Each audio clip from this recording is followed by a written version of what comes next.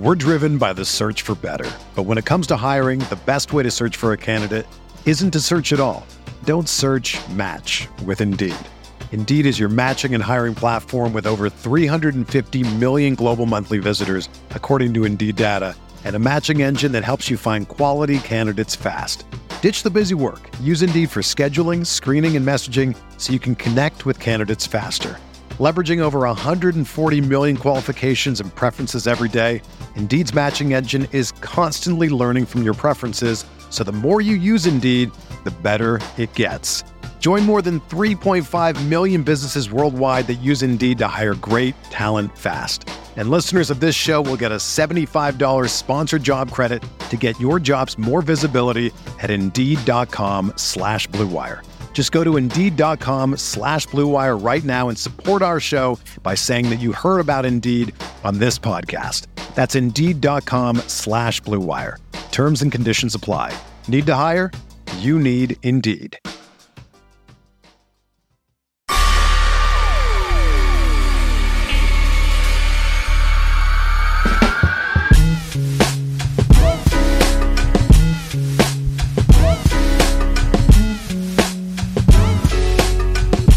Andy Lou, got a special guest this week.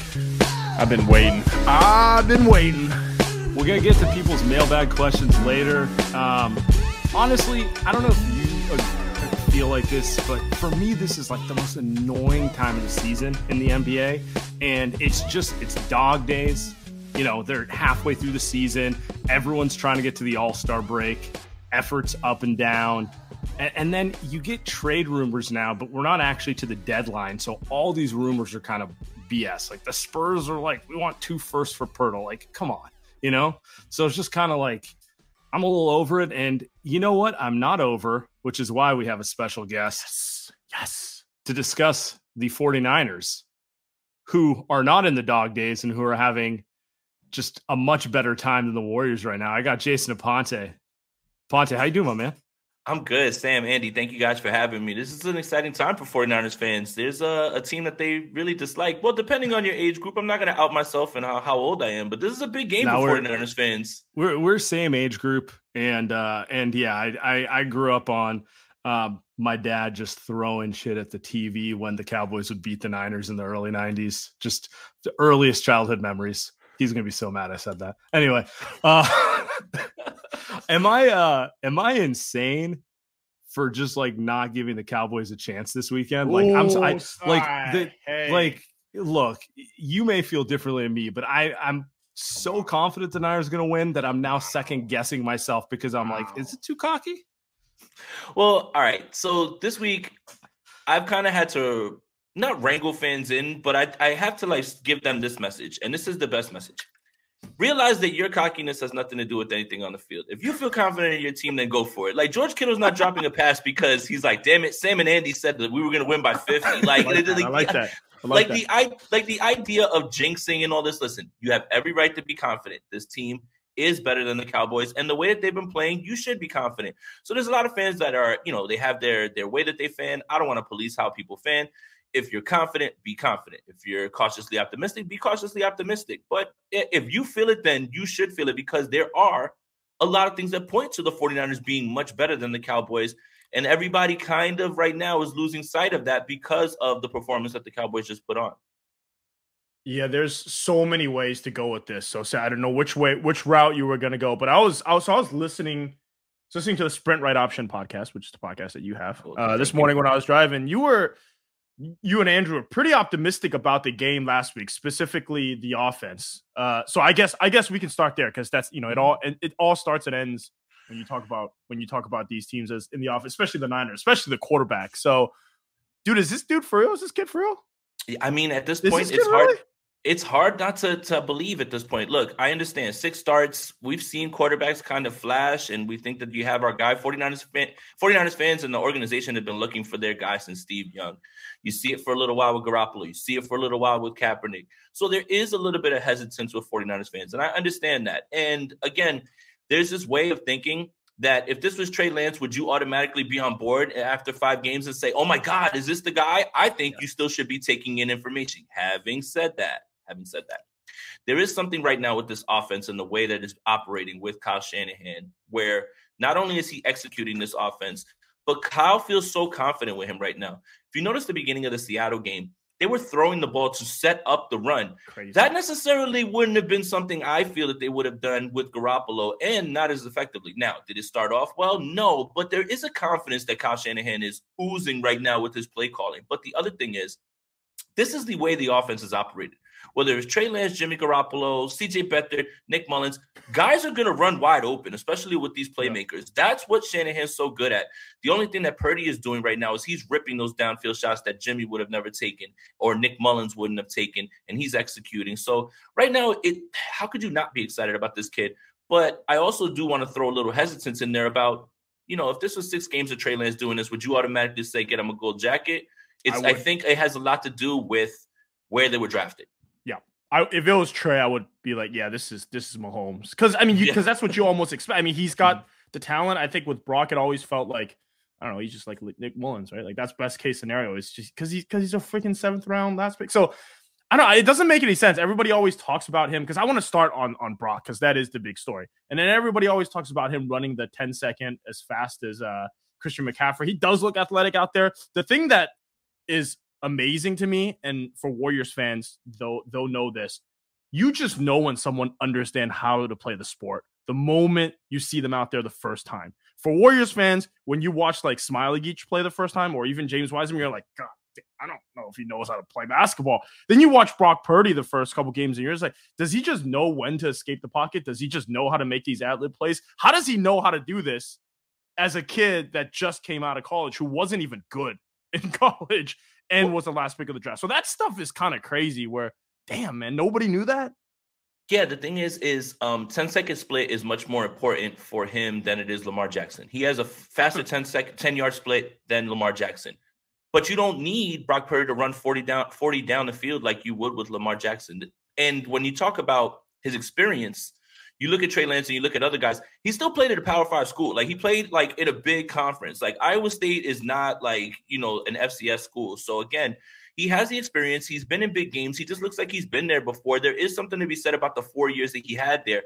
Now, his last year wasn't exactly as good, but that experience in big games, I mean, those college football games have 120,000 people at those games. Those stadiums are shaking. Like he's not in small moments. So that's why right now the offense looks like that. He looks comfortable because he just has experience at this point.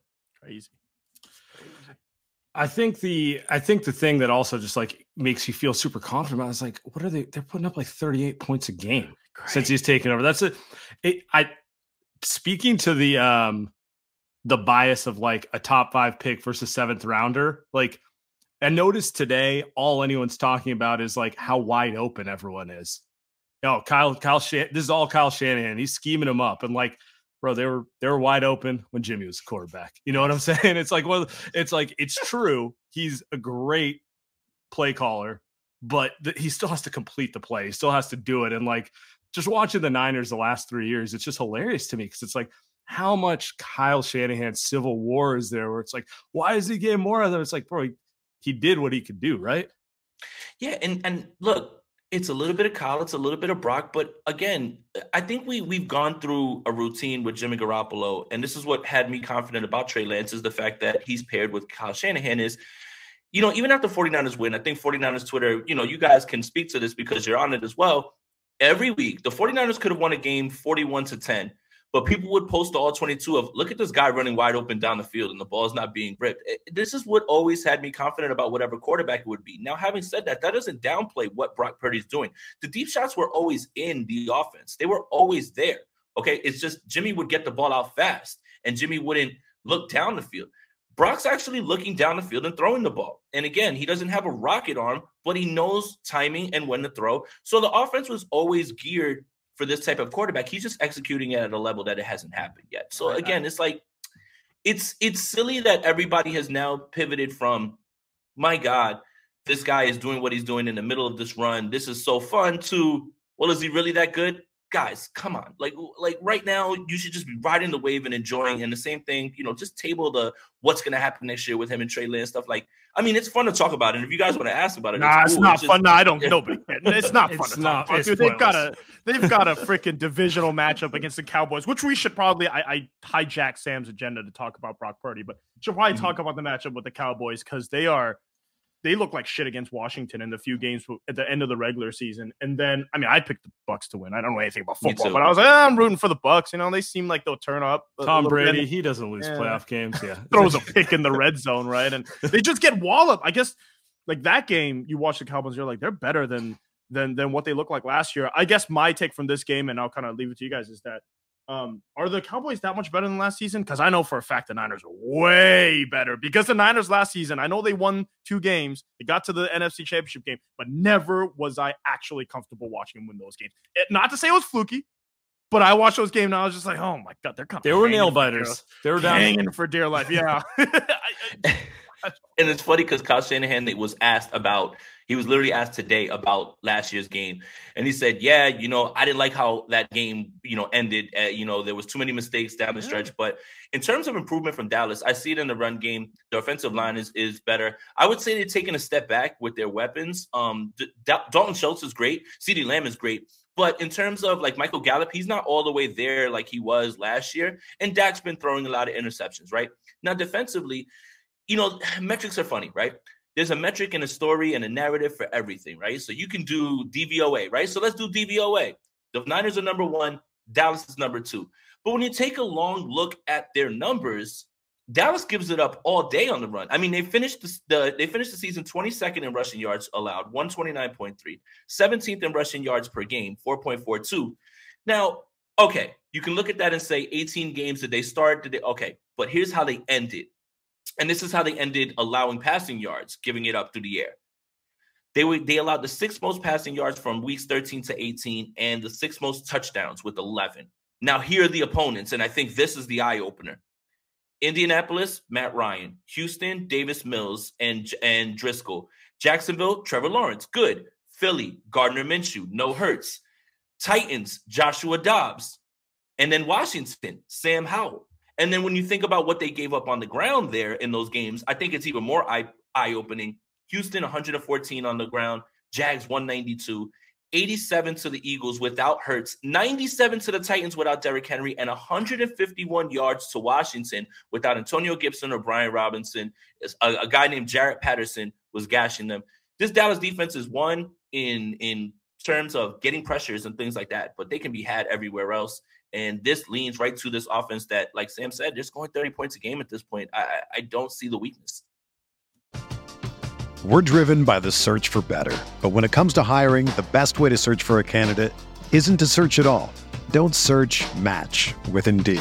Indeed is your matching and hiring platform with over 350 million global monthly visitors, according to Indeed data, and a matching engine that helps you find quality candidates fast. Ditch the busy work. Use Indeed for scheduling, screening, and messaging so you can connect with candidates faster.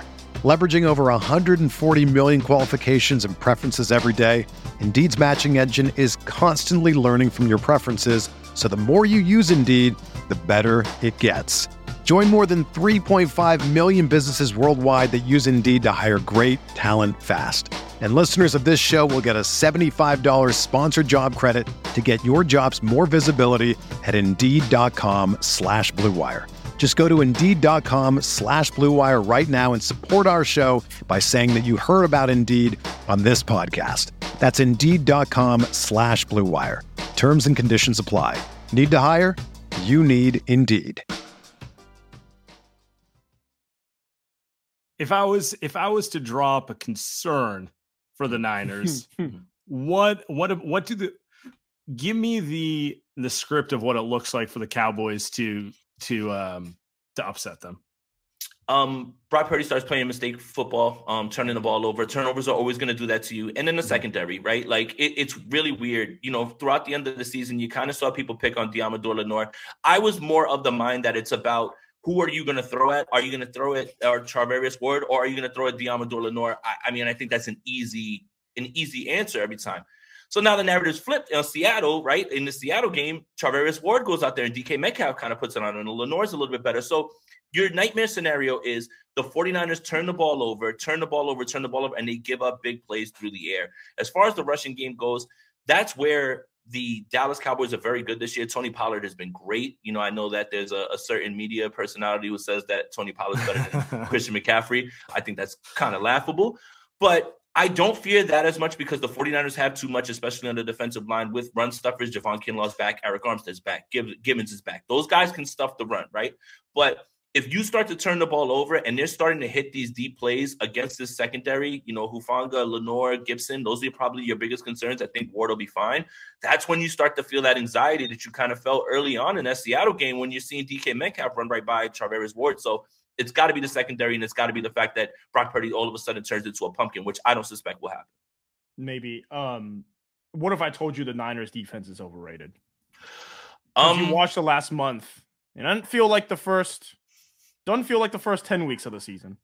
Yeah, I mean, look, I think, again, so when you look at this defense, what are you going to test? This defensive line is too stout. Are you going to test right? Are you going to test Warner and Greenlaw? Are you going to test Mooney Ward? Well, no, you don't go with those guys. So you have the three guys, Gibson, Hufanga, and Lenore, right? And again, as the season went on, people were noticing things. When things go on film, just because they don't go in the stat sheet doesn't mean that the offensive coordinators don't see. So if Hufanga bites on a route, but they don't throw the ball over his head, that doesn't mean that he gets dinged with anything, but an offensive coordinator stores that away in his mind. Oh, we can get him with a double move, or we can get him in this situation and put pressure on him. So I think what's really showing is there's still an elite defense. I believe there's still an elite defense, but you have to attack weaknesses, and that's their weakness at this point. It's going to be those three spots. Everything else is solid. I wouldn't go after those other guys, and that's really where these offenses are picking it up. It feels like if there's going to be a quarterback that, I mean, besides Jared Stidham, like it's going to be one of the AFC quarterbacks. It feels like a Mahomes. I was going to be like, I don't want to fast forward too much, but it's also fucking impossible not to, right? Yeah, no. And Dak played like, I mean, yesterday didn't he kind of just play like Patrick Mahomes against Tampa Bay? So, but if you're going to draw up a quarterback that's going to beat the night like for 4 quarters, because we've seen teams beat this defense for 2 quarters. Geno Smith just did, but then it falls apart in the second half. So, I mean, maybe it's Jalen Hurts. I mean, it could be next week if they win that game. Jalen Hurts seems like that type that kills a Niners type of defense. Any scrambling quarterback does. They kill all defenses, but it doesn't feel like Dak is that type of guy. Last season's Dak didn't look like that type of guy. Yeah, I think he's a guy who wants to win from the pocket, but he'll move a little bit. But I just don't think that he is the threat that Jalen Hurts, Josh Allen, and Mahomes is more of just extend the play, and you better hope that you're covering on the back end. And with Mahomes and Reed and that offense, you can hold them down for a quarter. You can hold them down for 2 quarters. You might even be able to hold them down for 3 quarters. Hey, relax. But you're not going to be able to do it the entire time. So you better hope that your offense is cooking. I think this is where the confidence that we all are starting to feel is, even if your team puts up 24 points, there's not this fear of, well, they can't score 24 at this point because of the offense. Now, if you're putting up 30, 35, go score your 24 at this point. D'Amico and the defense will figure out a way to make enough stops and get it done. Yeah. Do you chalk up last week's, like, kind of honestly just a shitty first half against Seattle to just like not playing focus, just kind of like we think we could run through them, thinking a little too far ahead? Because like the defense didn't show up for the first half of that game. And I'm trying to decide if I think there's something there, or it's just the textbook, overlooking the Warriors, type of thing. You think they're the Warriors? You think they overlook? You think they just show up and stink one up sometimes? I think Nick Bosa is a lot better than the first half he played in that game. He didn't play much. It was weird to see Bosa on the side. Yeah, it was just kind of a weird first half. I didn't know what to make. Like, I'm not surprised Brock Purdy kind of like had a couple series where he looked like a rookie, but like everyone else looked kind of. I don't know. What do you think, Ponte? I think, honestly, you can give credit to the Seahawks. So, when you look at their game plan for the 8 quarters that they played, They attacked Diamador Lenore. They really didn't go at Mooney Ward. Well, they saw some things that they could take advantage of with Ward. They could see some deep shots. They obviously knew that Ward was going to be by himself with no cover help. So you get DK Metcalf paired on him and you take a few more shots. There is a little something to the idea that this team came out a little flat early on. And the only thing that I'm going to point to is after the Deebo Samuel leg turn that Jonathan Abrams had, where Kyle Shanahan is like livid, blacked out, like walking through the Seattle players. And then the switch comes on. And all of a sudden, the offense goes off for 25 points. The defense has been very good in the second half. D'Amico makes great adjustments, and they figure it out. They always find a way. But I think there is a little something to that. I do want to give credit to Seattle. They're rolling in the right direction. I know 49er fans don't want to hear this, man. I don't know what's going to happen with Geno. They're probably going to pay him. If he falls off a cliff, fine. But I have to give him credit. 70% completion percentage. He was great. The Seahawks are the whole Seahawks Russell Wilson thing is the funniest thing I've seen in a long time, because I legitimately thought they were insane for trading him and keeping Carroll over him. I'm like, Carroll's like 80 years old. What are we doing here? This is the best player your franchise ever had. You can't be serious doing that whole coach over a star quarterback thing. And then they were 200% right, and it just warms me in my heart. I don't know what else to say. Well, and that's the thing is, what was he cooking? Like that meme?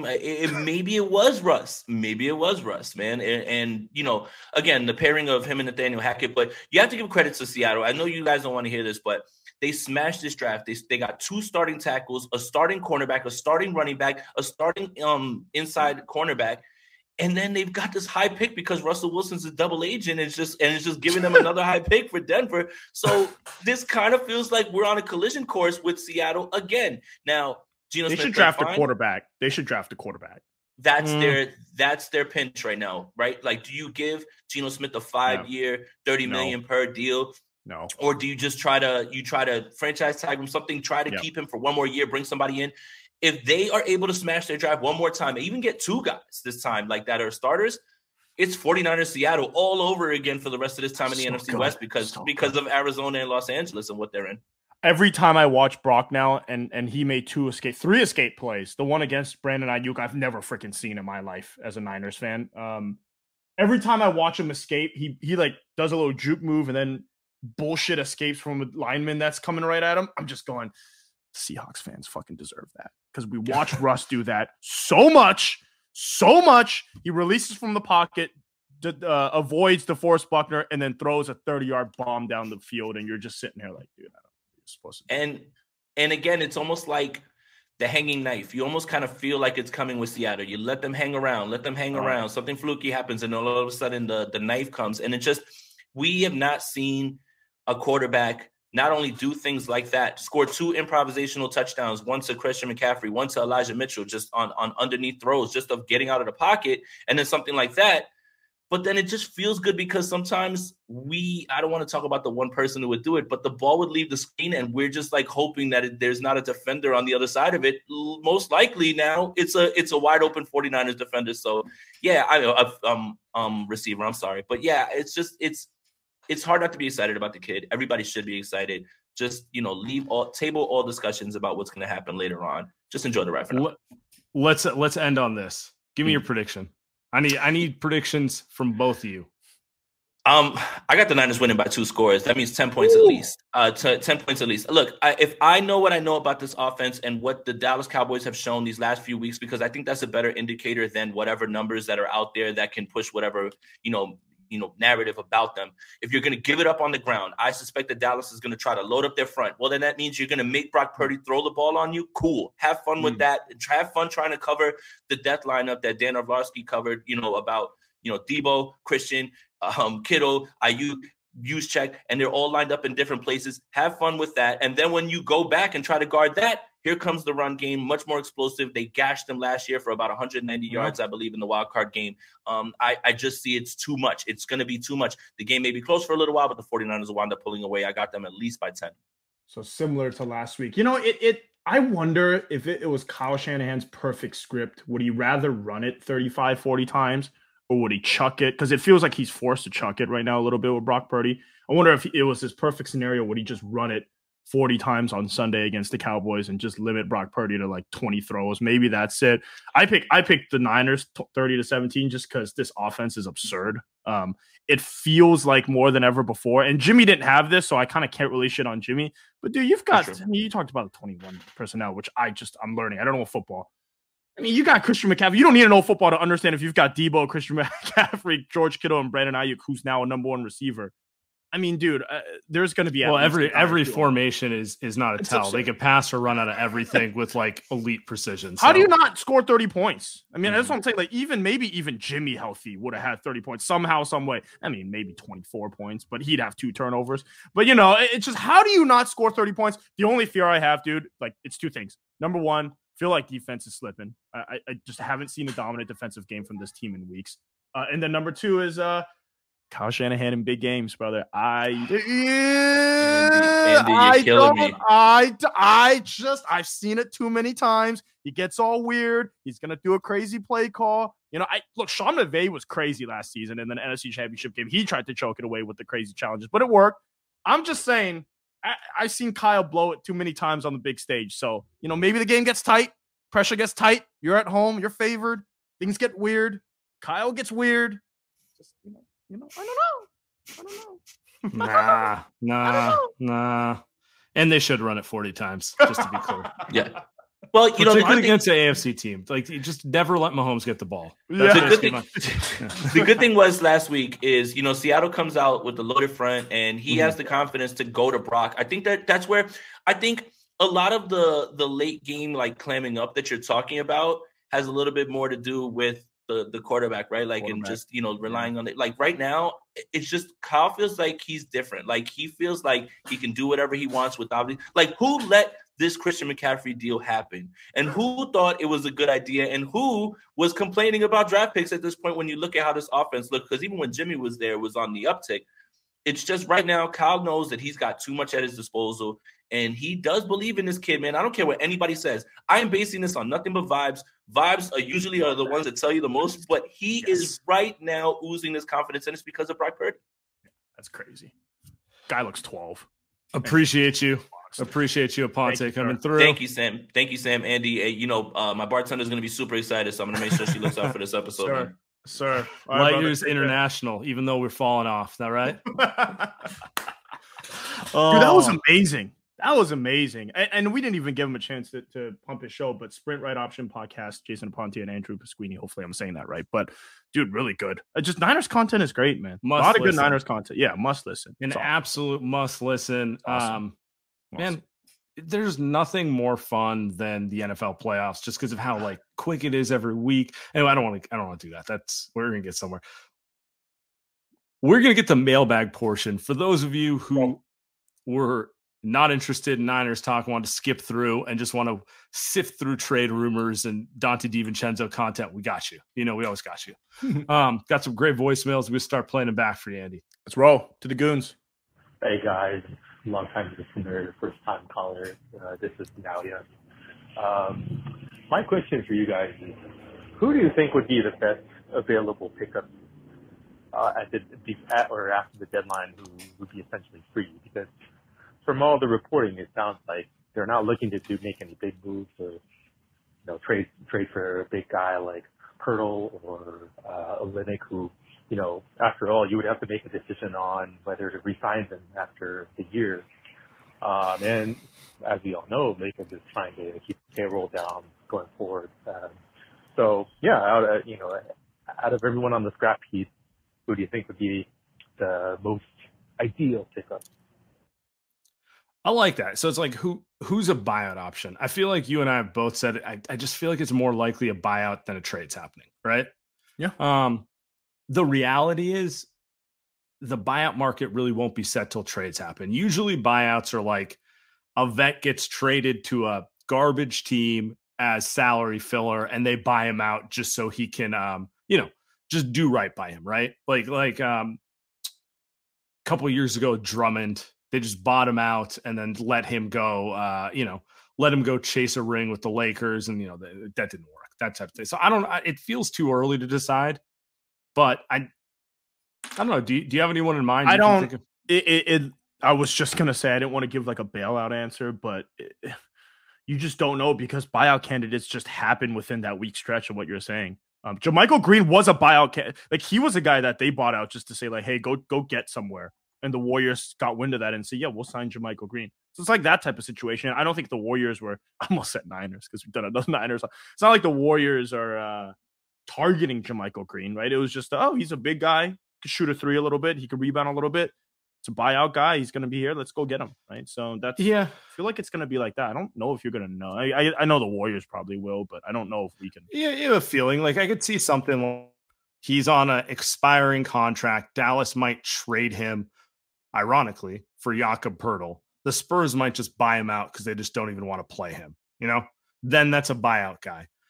Those are the type. That's usually how the buyout market comes together. Honestly, it's almost always those type of situations. Maybe OKC trades for something to get a young player and they have to take a contract and they're like, yeah, we don't really need him here. We'll just buy him out so we can play more young guys. The problem is how many guys are going to be moving stuff off their team. How many sellers, I guess, are there going to be? Yeah, and it's. I mean, that's what I was saying. It's kind of like this time of year it's a little annoying because it's like I just want to get to February. The deadline, by the way, the trade deadline's the 9th. I want to get to like the 5th. That's when like stuff actually starts happening. Up until then, it's just people lying about how they want 18 picks for Gary Trent Jr. Insane. What's the next one? Oh, what up, Sam? What up, Andy? Pastor here. Been thinking about a lot of Pastor things. here. Well, I'm waiting for AAA to help me out. 3-hour wait sucks. So it gives you a lot of time to think about things. And one thing I've been thinking about is that Austin Rivers kind of post TikTok-y, YouTube, Reels, the IG thing, where he's talking about players just not coming in and being developed. And it's something that seems to be happening for a long time coming with the AAU circuit and whatnot. But what I'm wondering is, could the move be to not only do a rework development staff like the Warriors did a year ago, to really dive into the Santa Cruz Warriors being a minor league, and just teaching people and just having that as a plan when you draft them, that you're going to send them there to teach them basketball. What do you guys think about that? I would love the NBA to trend in that direction. I think it's better than having to subject us to watching a bunch of 19, 20-year-olds who aren't ready to play at this level, but teams are going to continue to draft based on upside. I would rather it look like MLB where like top prospects hang in the minors until you're like, all right, Zion, he's ready, I love the Austin Rivers rant because, and to relate it back to the Warriors, this is the exact issue that the Warriors are having. And this is the exact issue. I watched that. I was like, did they hire him? Exactly. Is he trying to get Steve Kerr to sign him? Boom. Exactly. And Austin Rivers not who they need, but I like him as a player. They need another 6'4" guard, man. By the way, Austin Rivers, as a guy that talked about, I'm not a mixtape like highlight pack. I just never liked it growing up. I didn't care for it. But Austin Rivers had one of the coolest ones that you'll ever see when he was coming up. Him and Nico Mannion. Yeah. Okay. All right. Anyway. I again, you know me. I didn't like the way the type of style. It is the problem that I think the Warriors have and they've had, and it worked with Jordan Poole because the team was terrible with guys injured, so they can live with Jordan Poole's mistakes. But once Jordan Poole got to the point where he was so good that he had to play, perfect, right? But they also had to teach him, here are the things that you're going to have to do to be successful. He learned how to play off the ball. He learned how to make better decisions on the ball. That's not stuff that you learn at OKC where nobody gives a shit about anything, especially about winning.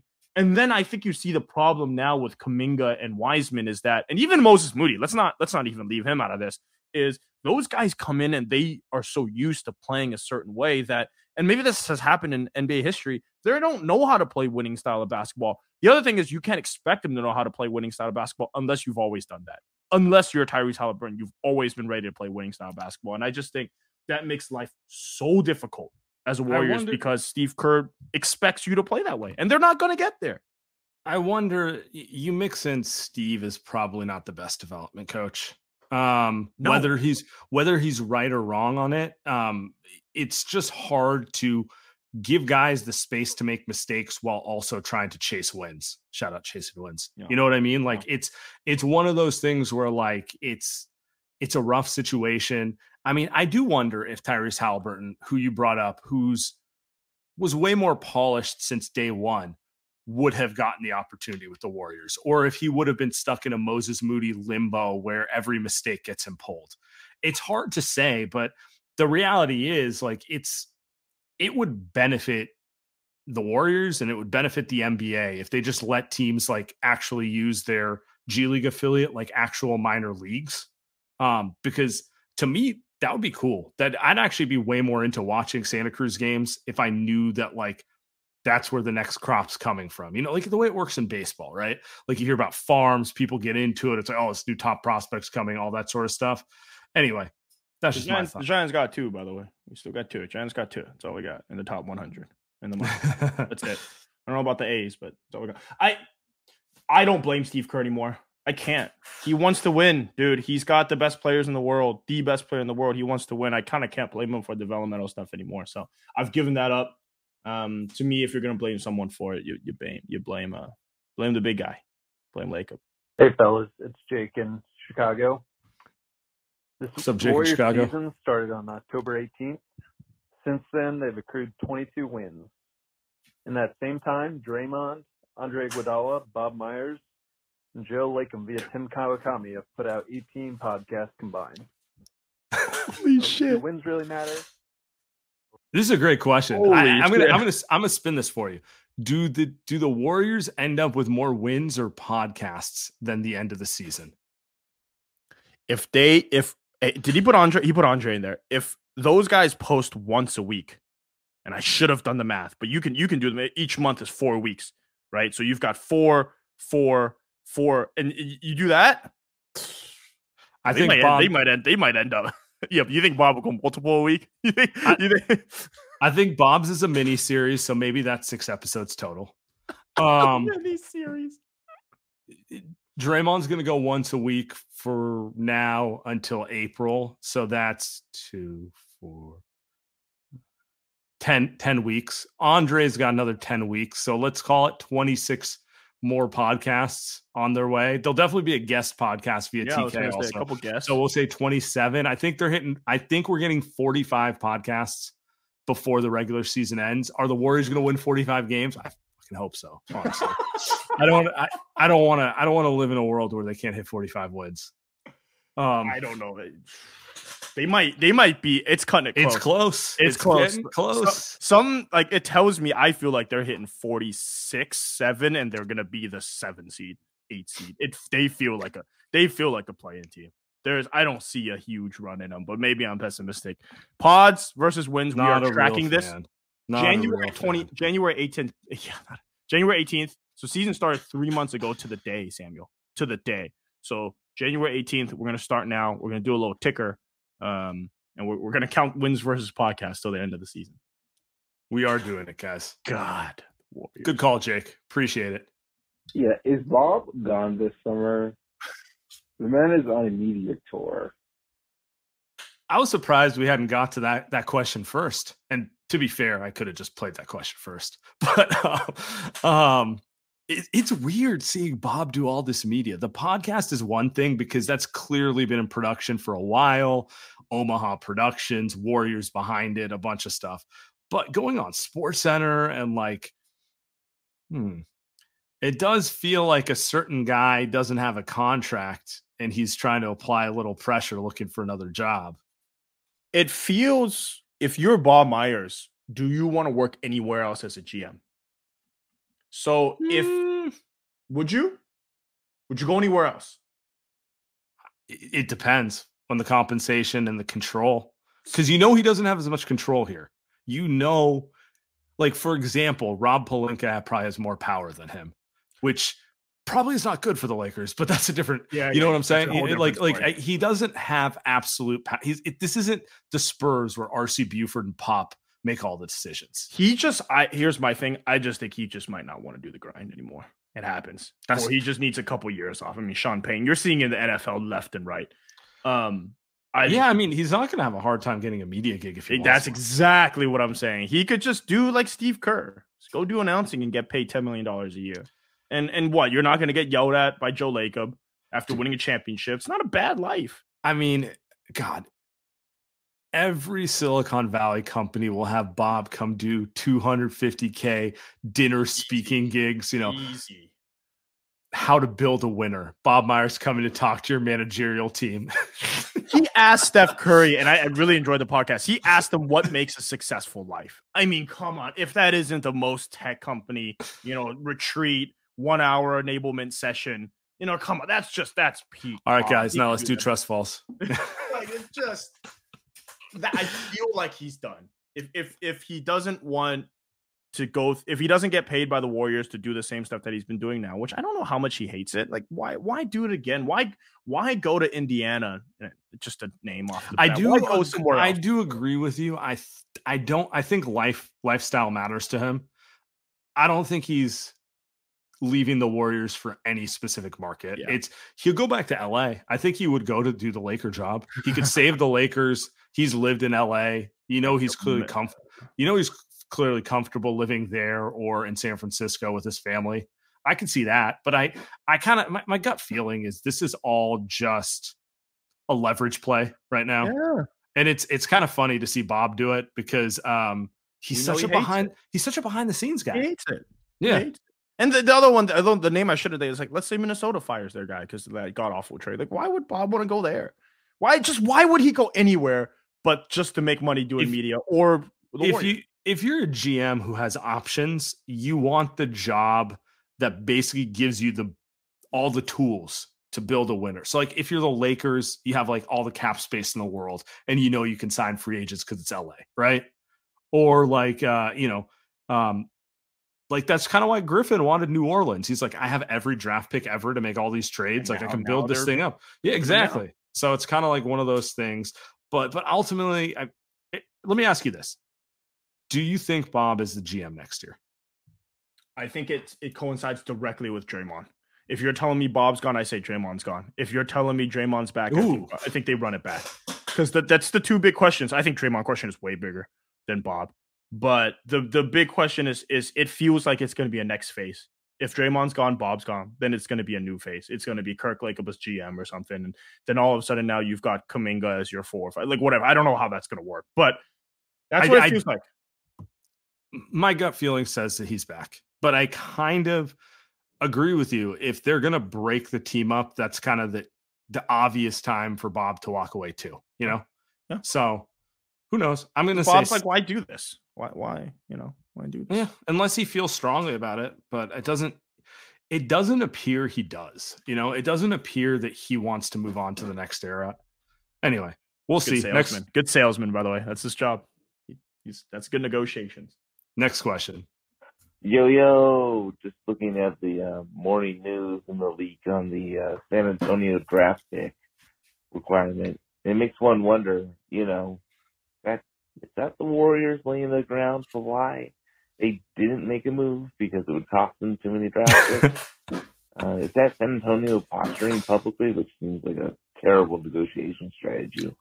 Or is that a third party trying to raise the price on the Warriors? Like say a Celtics out there or someone to just prevent them from actually being a threatening team. All right. You saw it this morning. The Spurs want 2 draft picks for Jakob Poeltl. We all want things. You're not getting 2 draft picks for a 2-month rental. Fucking insane. I think because there's only 2 to 3 teams selling, they're doing that thing where they're seeing if they can find a sucker because they don't care if they complete the deal January 18th or 19th or February 7th, right? But if they can rip someone off, they'll run with it right now. That's just my guess. Seller's market. I mean, there's not many teams. If the real question, 2019, 2020 Bay Area real estate market. Nice. Toronto is the one. If Masai Ujiri wants to get crazy, right? That's probably the one. Yeah, maybe non-Warriors related, or maybe Warriors related. I don't know. But it kind of is because if like Toronto, and I'll throw Chicago in there too, because they're kind of on the play-in cusp. If those teams decide to start getting like, screw it, we're trading Zach LaVine and Pascal Siakam, right? The Warriors aren't getting those guys, but it might open up stuff that the Warriors could get. Sure. I don't know. Hopefully not Zach LaVine, but Pascal Siakam. Well, I mean, the Warriors aren't trading for like a $35 million player. I just don't see it happening. Like they're not going to just be like, all right, guys, we just traded Clay for Pascal Siakam. It's not happening. Next one. Hey, Sam. Hey, Andy. This is Archie. Been watching a What lot up, of the Archie? games, specifically the Chicago and the Wizards games. Kind of out as far as our style of play overall. In a lot of ways, we're kind of straggling the line like the postseason Lakers championship team until they kind of flamed out. It, in a lot of ways, also reminds me of with the amount of threes that we're kind of putting up of the Harden-esque Rocket teams as well. I just don't think that that's going to be a solution to some of the issues that we have. And I think it's actually led to very inconsistent play, specifically on the road when we play teams that are home. They're home cooking, especially when we leave three-point shooters open. That being said, I do have a question that kind of came up about it. We lead the league in, I believe, 3-point attempts as well as 3-point makes, and then pace. Has a team ever won a championship with those three metrics? And do you think that we can win one following that specific recipe? Disclaimer for myself, I do not, but I'm interested to see what you guys think. Thanks. That's an interesting question. Do you think a team can lead the NBA in 3-point takes and makes and win a title? If there's one team that can do it, it's the team with Steph and Clay on the team. I mean, for most of the titles, they're top 3 in both those things anyway. This is a different style, though. Agreed. And I think his point is very well taken. I don't know if it's a good or bad thing. To me, it's not great, but I watch these games and Anthony Lamb can only do pretty much one thing, right? He shoots a 3. Dante DiVincenzo can only do one thing. He shoots a 3. And that goes all the way down. JaMychal Green, when he's healthy, can really only do one thing, is shoot a 3. Andrew Wiggins, right now, as he's kind of getting into it, even before his injury, shooting 3s. That was his thing. He's shooting 45% from him, but he was shooting a lot of 3s. Clay, yeah, it wasn't really going to the rim or anything. And same with Jordan Poole, Steph, Clay, all these guys, because they're not, I don't think because they're not great passers, decision makers, even ball handlers to at least get to the hole and make a pass. Sure. That's what they do. And the issue to me is not maybe the amount, but it's how fast they do it, man. It is like Dante shoots these 3s. It's a little pickup volley, right? Yep. And that's it. I feel like we talked about it, but that's my gripe. So I decided to look it up just, to make sure I wasn't insane. Last year, the Warriors were 3rd in takes and 3rd in makes. Okay. The year before, Milwaukee, who won the title, was 5th and 6th in both. So I do actually think being top 5 and that sort of thing matters. To me, I have a stat for you, Archie, which does concern me for the Warriors. They are last in shots at the rim. And I think that's where the problem is. It's one thing if you're taking a bunch of 3s. It's better to take 3s than mid-range shots, but you got to at least get to the rim a little bit. And they're not. You can do it many different ways. Like Warriors usually do it by cutting or step ISO. Yes, in passing. Yeah. But right now they're not. They're just like 3, 3, 3, 3. And so spam. That's all they do. That is going to be the thing they need to solve. But I don't think they need to stop the 3s per se. They just need to get shots at the rim too. It's a lack of IQ from everyone involved, though. It's the situational awareness to not shoot a crazy 3. It's the awareness in the beginning of games where you don't need to shoot 15 threes. Maybe try to, maybe this team, Fitz, as much as we make fun of Fitz, he mentions it all the time. And I don't think, and then he goes and says, well, this is why we need a big or something like that. It's hard. You can't watch the game and not be frustrated with the way that it's played. You cannot be happy with that style of play, which is my point. Anybody who has watched the Warriors succeed the past 10 years, watches his team and is happy about that type of 3-point shot making, you're crazy. You're crazy. There's no way. Yeah. All right. Sam, Andy, this is Jordan, first-time caller, long-time listener. Ooh. 3 of us used to go back and forth on Golden State of Mind about 13 years ago on the Monta Steph debate, the Dwight Steph stuff, when Bogues came to town. This is back when we Give a were, quick shout out to not real Evans fans. and Go Steph Curry and some of the old gang like Sleepy. Heard the last podcast last weekend. I think you guys are overlooking one guy that will fix all the problems. Fixes the front court depth, spaces the floor a bit for guys like Poole. He's 6'11". He makes $12 million. He's got a 40% shot from beyond the arc and a 65% true shooting percentage. And he's got a 1.0 defensive plus minus. That man is Kelly Olynyk. We need to call up the phone, give Danny Ainge whatever the hell he wants. Get him thinking about that Wemby life. Get this good player on a team that can help immediately. I'm thinking Wiseman, Moody, maybe for Olynyk in a second-round pick. See what lines up there. Anyway, I love what you guys are doing, and excited to what you hear. Excited to hear what you think about that. See ya. I love that. I love that call.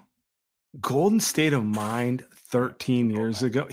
By the way, Twitter is can you imagine Twitter living through the Monte Steph years? Actually don't even try. Oh, those are some glory days. I'm thinking back to the blog days. I'm thinking back to how I got started. God, those were good days. I appreciate it. By the way, it's a great call. I was thinking, the name that I had that came up in my head, I know that it wasn't him, but I was thinking Channing Frye.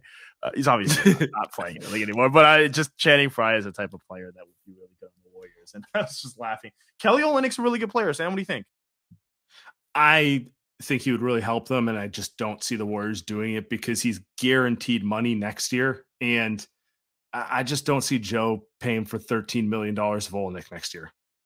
But I do think he would help. He's a Steve Kerr player, smart, can shoot the hell out of the ball, can pass. They run their offense through him in the high post all the time. And just the exact type of player they need, kind of connecting everything, but it's not going to happen. Maybe he gets traded somewhere and bought out. That would be the dream. I don't see that happening either, though. As you're trying to convince yourself, he would be Otto Porter on steroids. Yeah. He can shoot the heck out the ball. Better passer. Doesn't really get hurt. Yeah. Just a bucket. He's a bucket, though. He can actually go for 30 points. As funny as it is to make fun of Kelly, he's been in the league forever. It feels like he's been in the league for 20 years, and he's ugly as hell with the hair, but the guy can get buckets. Defensively, he's one of your standard, he looks like he doesn't defend, but he's positionally really smart type of guys. Just your classic. Put him next to Draymond and Wiggins, and he'd probably be able to hold up. Yeah. I don't think he's a sieve. He's not terrible defensively. So Olynyk is a guy that I probably would rather have than Jakob Poeltl. That's just because he's more. Yeah.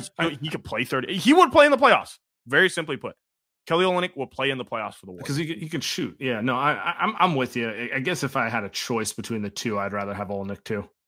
The Warriors are like, neither. I'm gonna keep our guy. Last one. Hey guys. Normally, I'm not a big fan of the goon portion of the show. It's a little too much deleted AM radio,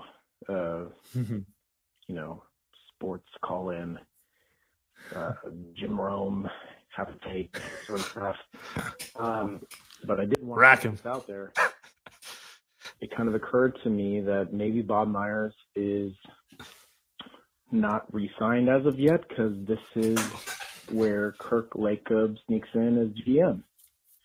Scary as that sounds. Ooh, we already hit on this one, but the one part of this we didn't talk about, we'll just do this real quick, Andy. What would you think if Kirk became GM? Friend of the show, Kirk? Friend of the show. What do you think? Yeah. By the way, rate his ability to play basketball. Hey, he's not bad. Look, he's kind of I would say he's kind of like me. I'm not blowing the doors off anyone, but he's a smart player, makes the right pass, can shoot a little bit, finish a little bit. Who sets better screens? Andy or better screens? I would clock him on screens, dude. I'm so sad that my team couldn't make it. We were in the semis and we lost to a guy that was 6'8", but we were gonna play Kirk's team in the channel. I was ready to clock him on those screens. He's also a blindside screen setter type of guy. So we're literally almost the same type of player. But anyway, just 2 6-foot Zazas. Yeah, he knows how to play. He does. He's a smart player. Talks a lot though, which makes sense because he always picks up the best players. Can you want to give your take first, and I have a take after on the caller section, but you want to talk about the Kirk stuff because I don't really have one. I've been thinking about you saying like if Draymond's gone, Bob is gone because it's the cleanest way to start a new era since you said it 15 minutes ago. So I can't get that out of my head. I actually don't think Kirk would be bad in any capacity. I actually think he's pretty good at player evaluations. The question I have is how much they miss Bob's ability to negotiate and do kind of the agency stuff and manage the players and just kind of the stuff he's best known at. I actually don't know that basketball ops would take the largest hit because they have so many guys and Kirk knows what he's doing on that standpoint. For me, it's just hard to let go of the group that kind of brought in the dynasty. So it's not even a negative Kirk take. It's just like not ready to let go of that sort of thing. That's kind of how I feel. When it's not over, why make it over? Okay. I agree with you. I hadn't thought about it that way. That's good because he doesn't. It's an agent. He has an experience to do it. My take to the beginning portion of the caller, what I thought was a very good call with the call-ins. Look, light years. We've done this for a very long time. It's been almost a decade now, Sam. Our biggest goal was always to just, first of all, me and you just talk Dubs. That's all we want to do. It's just talk Warriors, talk Bay Area sports. Two, as we've kind of grown the last, I think specifically the last 4 or 5 years, one of the things that I think we've always tried to do is give a voice to the Warriors fans. And it's not, because we feel like they don't have a voice or anything like that. Anybody can go anywhere, like Golden State of Mind or anywhere. They go on Twitter and talk. But we also feel like, hey, we have a podcast. We have somewhat of a forum.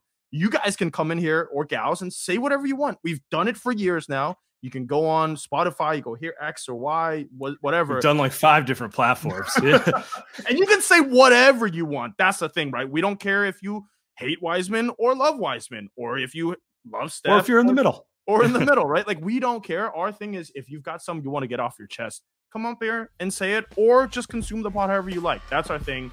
And I think we've done a good job of it. If y'all don't like it, let us know what needs to be changed. What would you like to have changed? Because we've always taken that feedback as well, and we'll change. And so it's not like we are set in doing what we do. We've done this for 10 years, and we're probably going to do it for another 50. And we'll change to what the consumers want. And we feel like we give a voice to the people that listen to us. So, and that is why Andy hates Kirk Lincoln. My guy. Oh, appreciate you. All right, then.